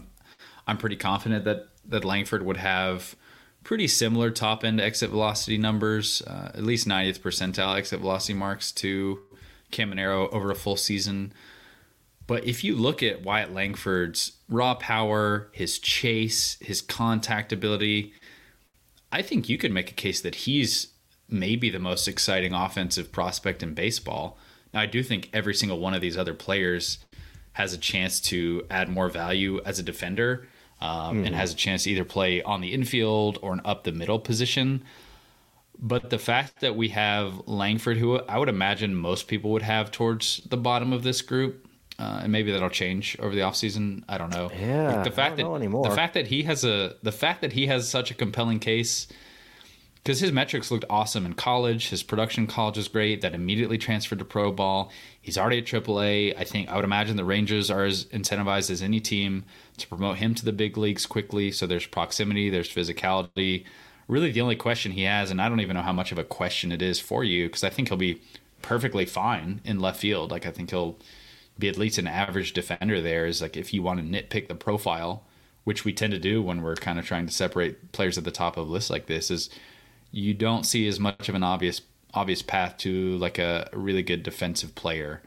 But everything else is pretty eye-opening, and I'm really curious to see what the spread is for our staff when we put together top 100s. Like, how many different players get votes for number one, and how differently these players are arranged. Because I think you could make any number of different combinations of lining these guys up and have a defensible take for it. And I don't even know who I would like. I think I would have entered this conversation, this podcast with you, just kind of putting Jackson Holiday in that one spot because he's our minor league player of the year, because he's kind of in that spot now, because he's the best guy, the best chance to play shortstop. But there are a lot of things like with all these players. It's going to be really fun. Yeah, it's tough because like Cruz, Skeens, Langford, they don't have the same pro track record of some of the other players, and when we've had like a trio of great candidates for number one, like I think we had one year, it was Vlad Jr., Ronald Acuna, maybe like Ohtani when he was coming over was that year, and then we've had Bobby Witt Jr., Julio Rodriguez, Adley Rutschman. And now it seems like, wait, we can expand this even more than just 3 guys for that top, whether it's number 1 or top 2, 3 spots in our top 100. Yeah. I don't think I would. Yeah, go ahead. No, you got it. I was just gonna say. Plus, Wyatt Langford seems to be transferring by maybe osmosis some power since he got in the organization to Evan Carter. Yeah. Noted slugger, 5 home runs in his first 19 games in the big leagues. Talking about great call-ups. Just turned 21 years old. I guess Carter was just, he wanted people to, he wanted to be humble. He didn't want to be great at everything in the game. He was waiting until he got to the big leagues to unleash his final form. And like you said, he's already homered 5 times in 19 games. Prior to that, in 2023, he had played in 108 games and homered just 13 times. If you look at his sweet spot percentage right now would be tops in baseball if he qualified. The exit velocity is still I'd imagine similar. Do you know what his minor league numbers are? Do you have those at hand? His average exit velocity in the minors? For Carter. For Carter, because in the majors so far for Carter it's been 88. That seems like it's a tick higher than what his minor league number was, but yeah, he's about 85, 86. Yeah, but it's a tiny sample. I mean, I think I expected Evan Carter to play well. I did not expect this sort of power to immediately surface. He was kind of a guy who I was hoping would add some more physicality, learn to drive the ball over the fence a little bit more, but would have been perfectly fine with just more like doubles sort of power, good average, good OBP, solid defense, and some speed. But yeah, he's a preeminent slugger now. Do you bring up Wyatt Langford now? Put him and Evan Carter on a postseason roster? Oh man, that would be a ton of fun. Do they even have a? What is their outfield looking like right now? Because they're about to close up the NL West. It feels like both the Astros and the Mariners have really seemed to let them get back into things, and I think they're like the favorite for it at this point as we record this podcast. Yeah, still pretty tight it's there, like Leody Taveras, Adolis Garcia is there. Bring up Langford. Let's make it happen. It's better. I mean, Nolan Shanuel can do it. Wyatt Langford is a better hitter than him in college. Come on. He's going to have a 40% on base percentage like Shanuel with power. A little more power, yeah. A little more power. With power, with a better defensive position. Come on, why not? Go for it. If the Rays, of all people, can push their prospects, why can't the Rangers? Yeah, Evan Carter's been tearing it up. So are we immediately changing our outlooks on his power, or are we just going to wait until he has a full season and reevaluate then? Maybe a smidge. Is that fair? Like a little bit. Fair. Kind of feel it matters. I feel good that he's hit this kind of power in the big leagues already. Yeah. No, I agree. It's been good. Where do we have him on our 100? He was like right at 10, 9, 11, somewhere around there. I know I made a big deal of thinking Wyatt Langford should rank above Evan Carter. I'm not sure. I know initially on the list Carter was above. I'm not sure if Langford jumped him before he got promoted. We have Langford ahead of him. We have Carter at 10. So awesome. Well, just in time for him to go up and hit 5 home runs. Yeah, 2 spots ahead of Pete Crow Armstrong, who might be good in the big leagues, but I don't know. They don't seem to want to let him play. I don't quite understand what they're doing. They're trying to give away their playoff spot, I think is what they're doing. I think that might be mission accomplished, or it's certainly. I think it's basically them and the Marlins down the stretch. We'll decide who gets that one. But yeah, how many games has he started since he's been up? He's got 11 total games. He hasn't really hit much, but like you said, he's basically been coming in as a defensive replacement late in games. I mean, he's started 1 of those games, if I'm not mistaken. Otherwise, 7th inning, 6th inning, 7th, 6th, 7th, 6th, 4th to 8th. And then in last night's game, as we're recording this, he came in the 9th. So I guess, yeah, they just wanted a pinch runner and a center fielder, I guess. All right. What is your thought on that? Like, do you think that is problematic for his development? Do you think that's a fine? Because he does seem like a good player to use as a defensive substitution late in games and as a pinch runner if you want that role. Like, he has the tool set and the skill set to, I would assume, add some value in that capacity. Would you rather? No, I don't think it. I don't think if it he's not hitting? hampers his. No, because he's not even going to play all that much. I'm fine with him being in the big leagues. He can certainly fit that role. But even earlier, there were times where they just weren't even bringing him in that role, and I think it was a little bit confusing to me why you would especially have a player that's defensive caliber of Pete Crow Armstrong and not use him in those situations. But I'm obviously still very, very high on him. Need to get him used to the lights, used to the environment before you throw him in there. You know, can't all be Nolan Chanuel debuting the leadoff spot in front of Mike Trout. Not everyone can do that. Well, how about another Cub that has been quite good in his his big league debut, I should say, Jordan Wicks. He was a favorite of mine, and so far through 6 starts, despite not really striking out anyone, it's a 3.0 ERA over 33 innings, 150 ERA plus. He's striking out 6.3 per 9, walking 2.7 per 9. I think I labeled Jordan Wicks as the sort of, and when I say we, like the entire scouting industry was telling me this at the time as well, but Wicks was this very safe, high likelihood big leaguer, low upside starting pitcher prospect that we typically always have one of these left-handed pitchers in any draft class.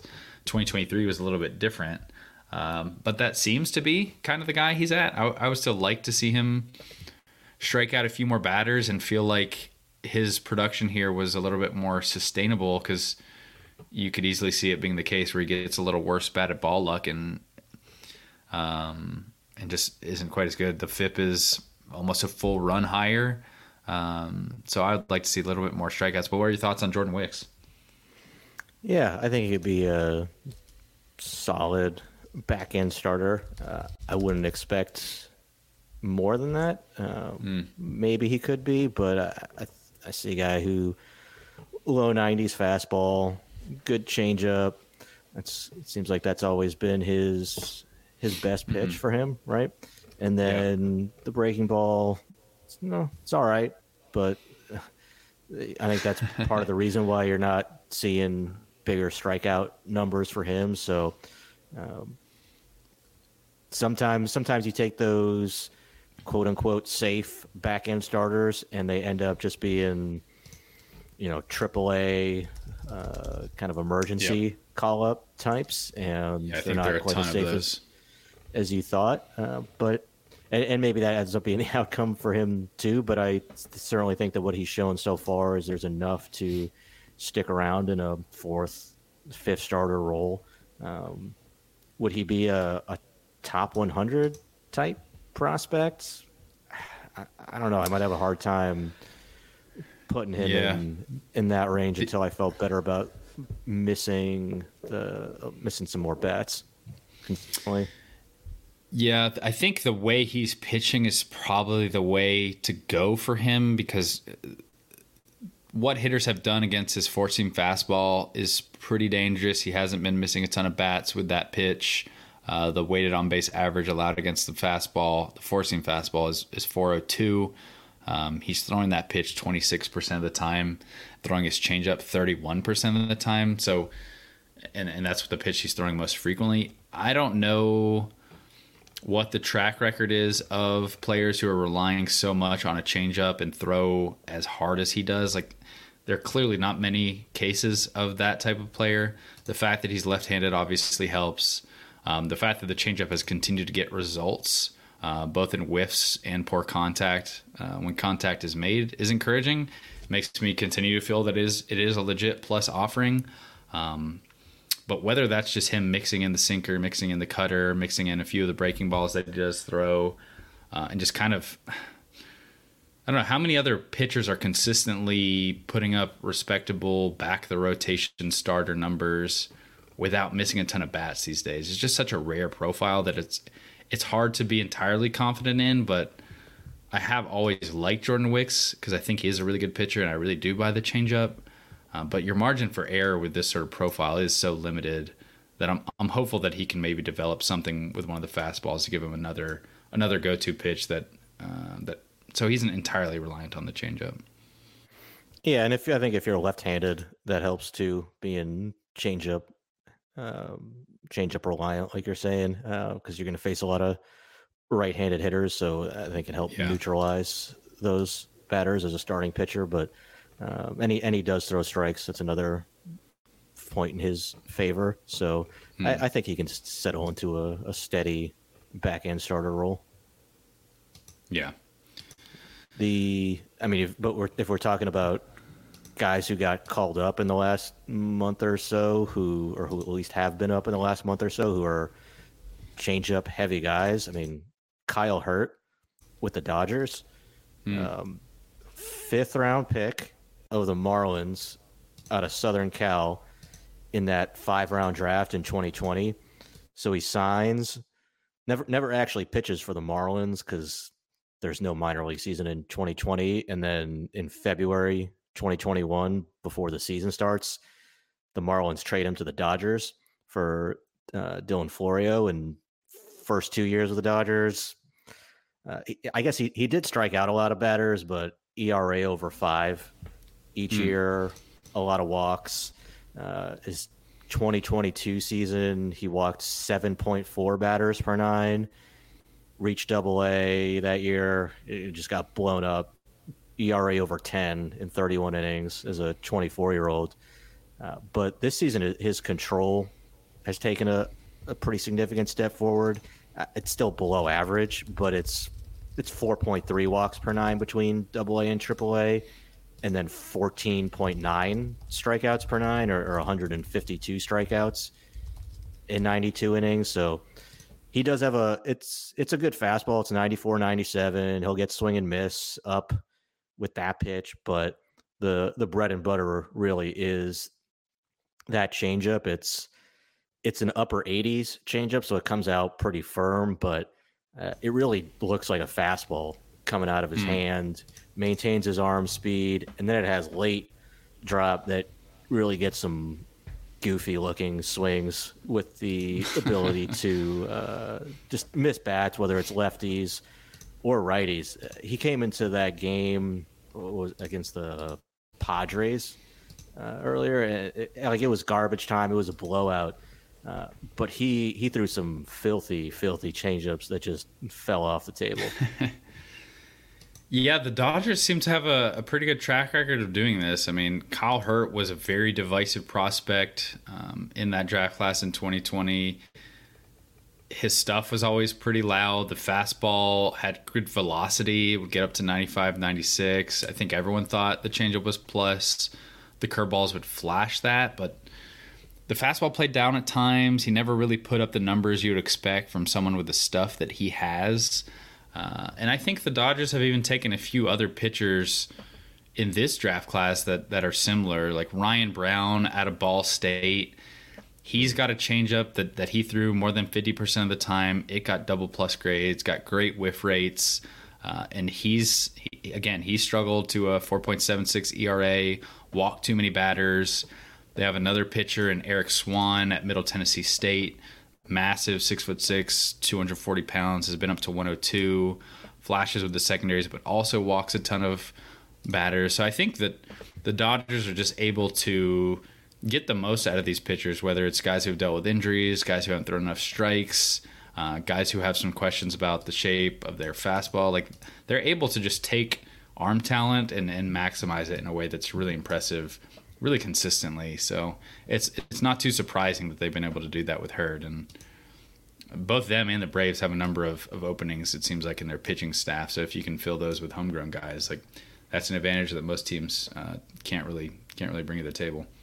Yeah. I mean, Emmett Sheehan was just pitching the other night. Another example of that too, of not great results in college, but showed some signs that somebody could help him tweak the stuff that he has to get the most out of it.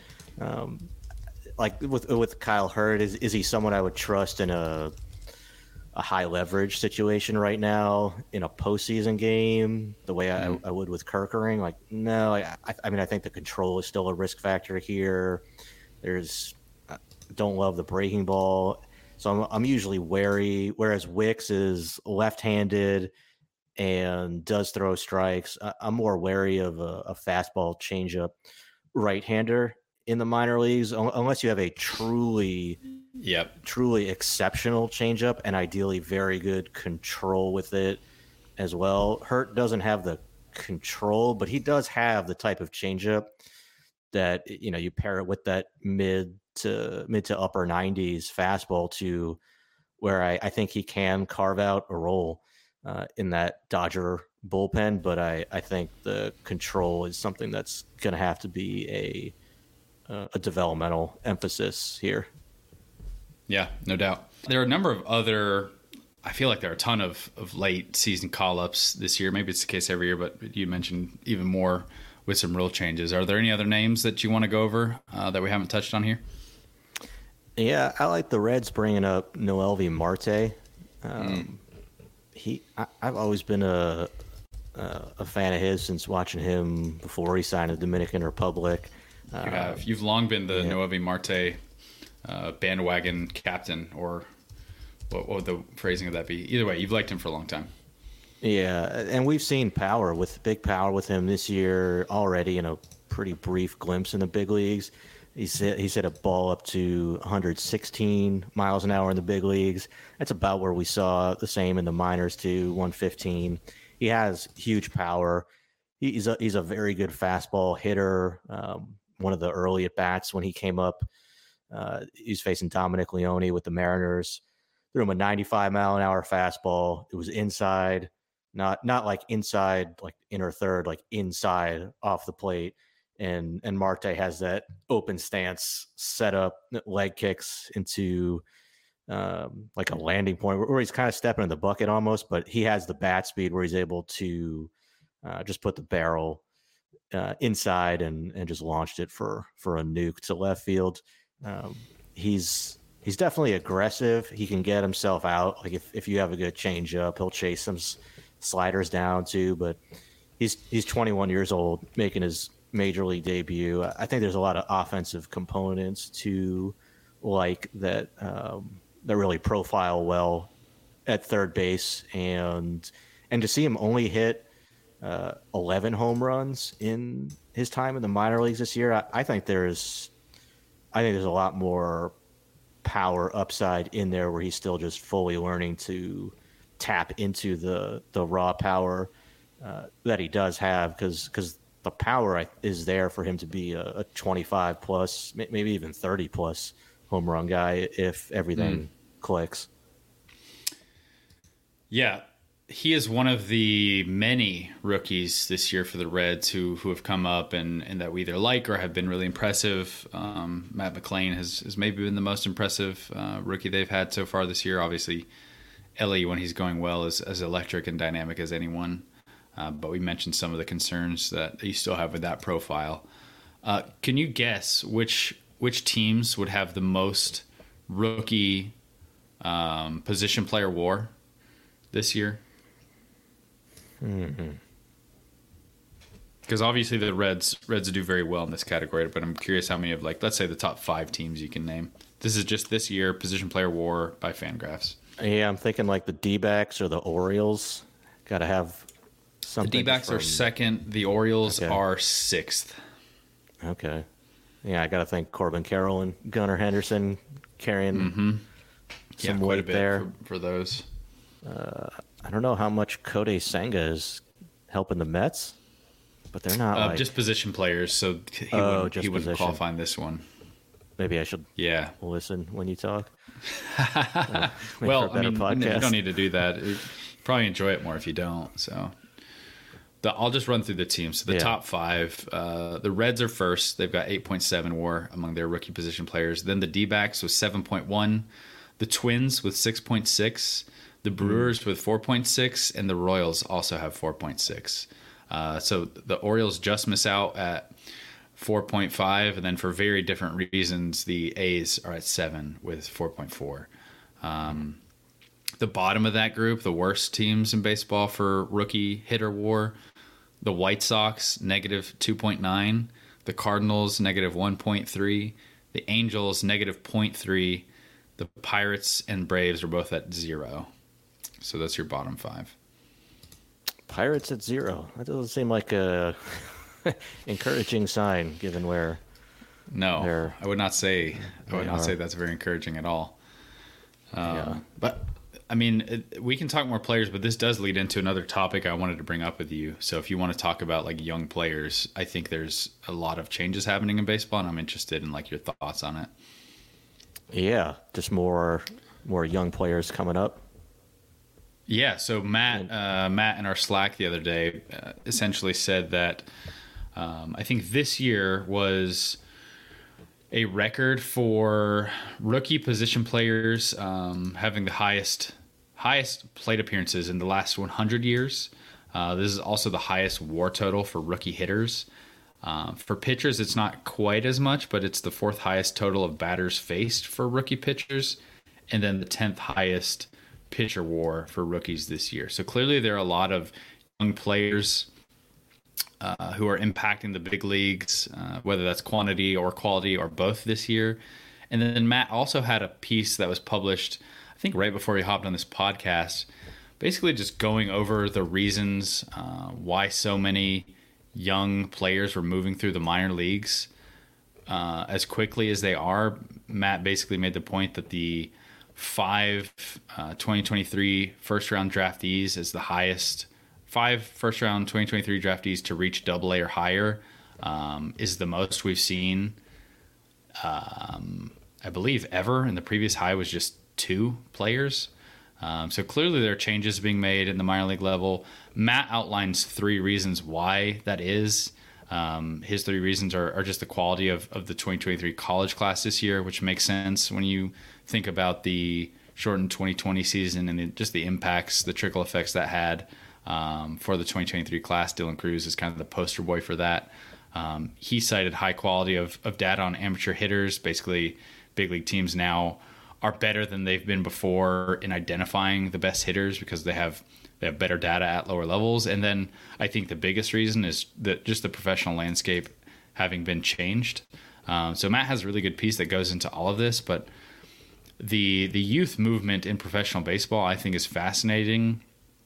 And I'm just curious what you think about all that, like whether it's good for the game, why it's happening, if you think it's a wave, if you think it's the new normal. I just feel like it could be a fun conversation to have. As far as because there's a couple different components there. Yeah, I threw a ton at you. The big league younger players in the big leagues, or as far as players getting promoted at a more whichever one you want to go to.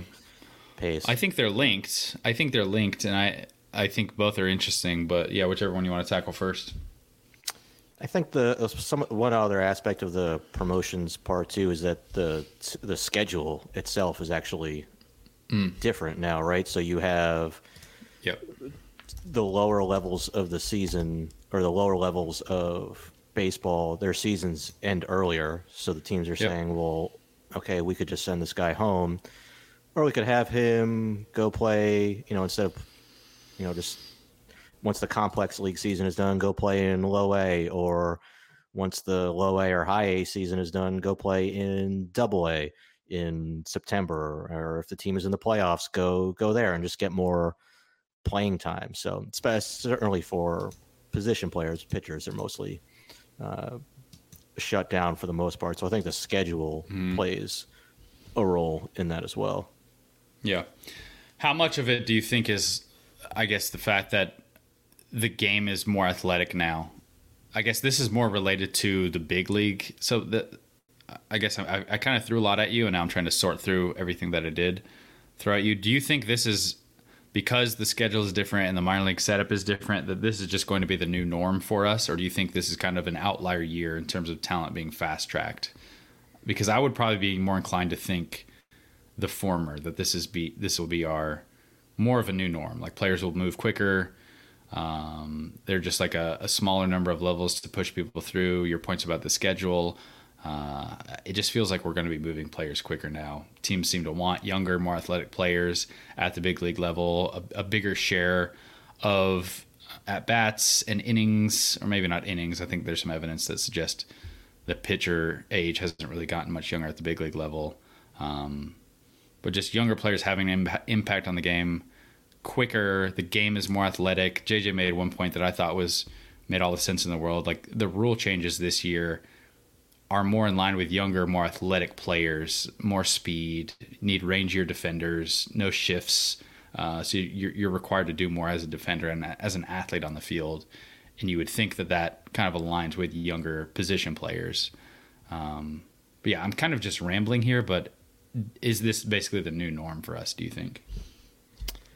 As far as players getting promoted out of the draft, I think probably. I mean, Dylan Cruz and Wyatt Langford are pretty special talents. But we'll see players, Adley Rushman or whoever else, guys who come along with comparable talent at the top of the draft who should move quickly. But like, is Matt Shaw somebody who coming into the draft we thought was like this unprecedented or potential star? I'm not phrasing it the way I want to, but he wasn't like viewed in that caliber of player. Like Brock Wilken is not like, he's not an abnormal player. Even Shanwell. Yeah. Like all three of those guys. Yeah. Like you Wilken, have those guys Shaw, in the draft every year. And like Matt Shaw's debut has been incredible. And I think his stock is up certainly since the draft with the way that he's performed. But I think that, like we'll see more players who will move the way that we saw college players move this year. And there's no more, like there's no more New York Penn League. There's no more Northwest League, these short season leagues where teams would put those players in a normal year or prior to the to MLB killing off all these minor league teams. It's just not an option anymore. So I think that while we may have a particularly talented draft class, like Kyle Teel, like good prospect, but I don't think he's anything out of the ordinary from what we would typically see from a mid first round pick. So I think that's going to probably continue. Yeah, and I wonder too how much the fact that Nolan Shanwell, we've talked about him at length on the podcast, but the fact that he's posting a 40% OBP straight out of a mid-major in college, like, will the fact that he's done that at the big league level maybe make teams think that it's more viable to push players this quickly? Because again, like, I think Dylan Cruz and Wyatt Langford would have been more prepared to get pushed that aggressively, just given what we think of them as players, as hitters, as prospects. I think that'd be great for baseball. It'd definitely be great for the draft. I think if players are moving this quickly to the upper levels and into the majors, maybe obviously you don't expect, or I don't think we'll have a Nolan Shanwell every year, but if you can close the player development gap between player getting into affiliated baseball and time it takes to see some of these players at the major league level, I think that makes the draft more exciting from a fan's perspective. It's certainly easier to dream on players if you don't have to wait 4 or 5 years for them to get up to that level. So if you're able to shorten that development timeline, I think that's phenomenal. And hopefully the game is changed in a way to allow that. Maybe that'll make up for some of the negatives that we don't like of the new minor league system. Like the fact that it is harder to select a lot of really exciting deep projection prospects, I think sucks. But if the benefit we get is we're going to have a lot more players moving quicker to the bigs, maybe that's a trade-off that at least gets us to like a net neutral outcome. I think the greater availability of data and different metrics that don't show up on a player's baseball reference or MILB.com stat page too has probably given teams more confidence to move players. Not that it's like unprecedented or anything for a player who's struggling to or struggling in terms of the slash line to get promoted because like I know teams have before promoted a player just almost because he was struggling, just so he could have like a fresh reset when he looks at his stats at the new level. But I think Roman Anthony with the Red Sox is one example of this, where he was hitting in low A, he was hitting 228, 376, 317 with one home run in 202 plate appearances. This was his first, start of his first full season as a second round pick out of high school. He gets promoted after that because I think big part of the reason why is the Red Sox said, look, everything you're doing is we like you're hitting the ball really hard. Walks are about equal to strikeouts. You're making good swing decisions. You're just having a lot of bad luck on balls in play, it seems like. So we're going to promote you.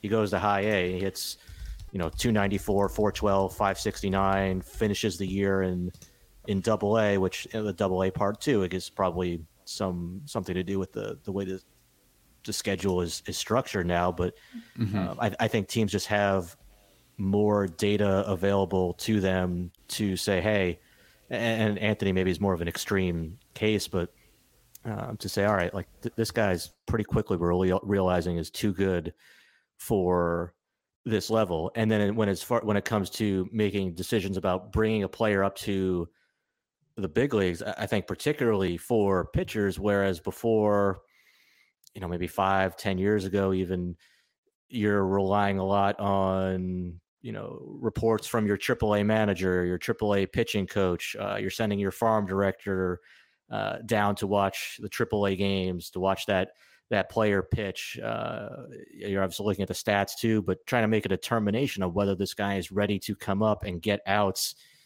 in the big leagues, or whether it's a starting rotation or especially for relievers. It sounded like what Matt was saying, the amount of rookie relievers used has been higher. Like a bigger share of the batters faced and the total WAR is going towards relievers. So whereas earlier teams might be more reliant on the veteran, somebody who at least has some big league experience, teams are now saying, hey, wait a second, like we're seeing the numbers this guy is putting up, and we're seeing the metrics on stuff, on command, pitch usage, all sorts of different things that we could measure now that we weren't able to or didn't have as easy access to years ago. We can now use that in our decision-making process to bring a player, not just to promote a player from low A to high A in Roman Anthony's case, but to make a decision about bringing this guy from AAA up to the big leagues. Yeah, no, that makes a ton of sense. And I wanted to bring in a listener email here because it kind of ties into the general conversation that we're having. Alex sent us this email a few weeks ago, and I don't know that I have like a very clear and good answer for it, but I wanted to just bring it up and see what you thought. And then this is also something I'd like to follow up on with like a more intensive study. But it's been something that I've been like asking around with scouts in the industry and just asking to the BA team in general. But Alex emailed and said, generally speaking, which category of players do you feel has an easier and harder time adjusting to the majors, pitchers or hitters? So that's his first question. Which group do you think adjusts to the majors quicker, pitchers or hitters?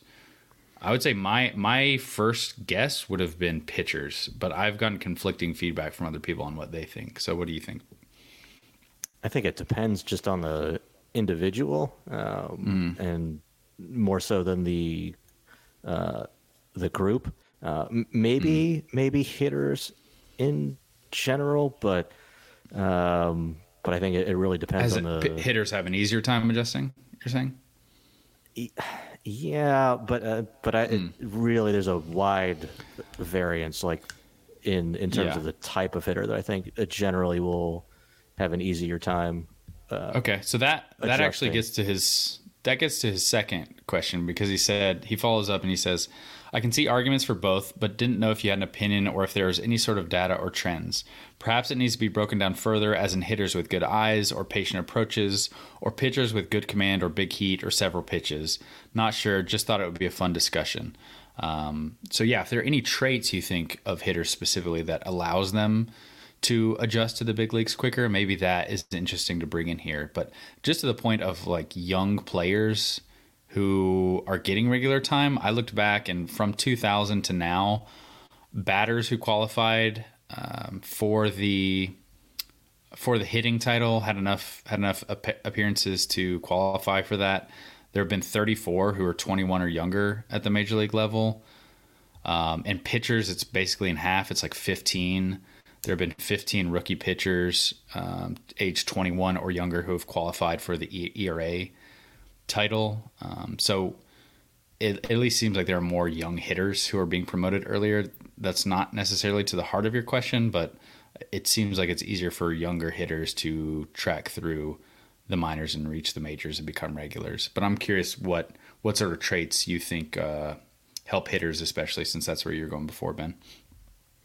I think the approach is a big one. Now, it depends. Like when we talk about adjust to the major leagues, like it probably just depends on what sample size we're talking about, right? Because, we're talking about a month. I think that's hard to predict with a great deal of confidence either way.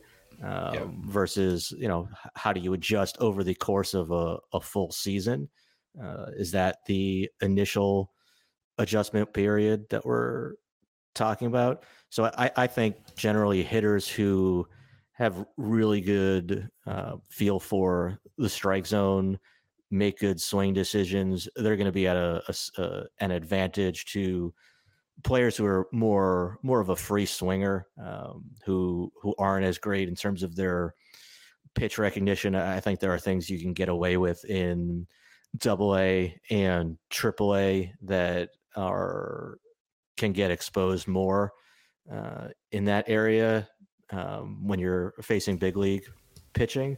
Now, at the same time, there are guys who succeed in the minors who, as you get to the upper minors, it's more of a challenge. But if you just don't have enough bat speed, you don't hit the ball hard enough, you can have a great eye for the strike zone, and it's going to be hard to make that work against major league pitching. But in a smaller sample size, like Elly De La Cruz is a great example where, there's pretty significant red flags there in terms of his approach, but his first month in the big leagues was absolutely electrifying. Not just in terms of his tools and the highlight reel plays he was making offensively and defensively, but just in terms of the performance that he had too. I mean, like Ceddanne Rafaela right now with the Red Sox has been, not quite as hot as Elly De La Cruz was, but he's been basically a league average hitter as a 22-year-old premium position player. Like I think you'd take that right now. But long term, or if he were to go through a full season, I think that approach is pretty risky. I don't know how, if what kind of adjustments he would make, or the league is going to make adjustments to him too. So I think in general, I like to see hitters who are selective hitters who recognize pitches and control the strike zone. I generally feel more confident about their ability to, have a better transition to the big leagues than the guys who are more chase heavy. Yeah. What do you think about position players who are at premium defensive positions versus a first base only type? So I think you could argue this both ways, and I'm curious which one you think is more beneficial for adjusting to the major leagues. Like a guy like Anthony Volpe, he has really struggled offensively, but you could still say he's been a valuable player because he adds a lot defensively at a premium position, because he's a good base runner. At the same time, Triston Casas, who plays first base, he's been a much better hitter, 30% above league average by WRC plus, compared to Anthony Volpe, who's been about 15% worse than league average as a hitter. Both of them have similar overall value in terms of wins above replacement. Do you think it's easier for a hitter to come up and basically not have to.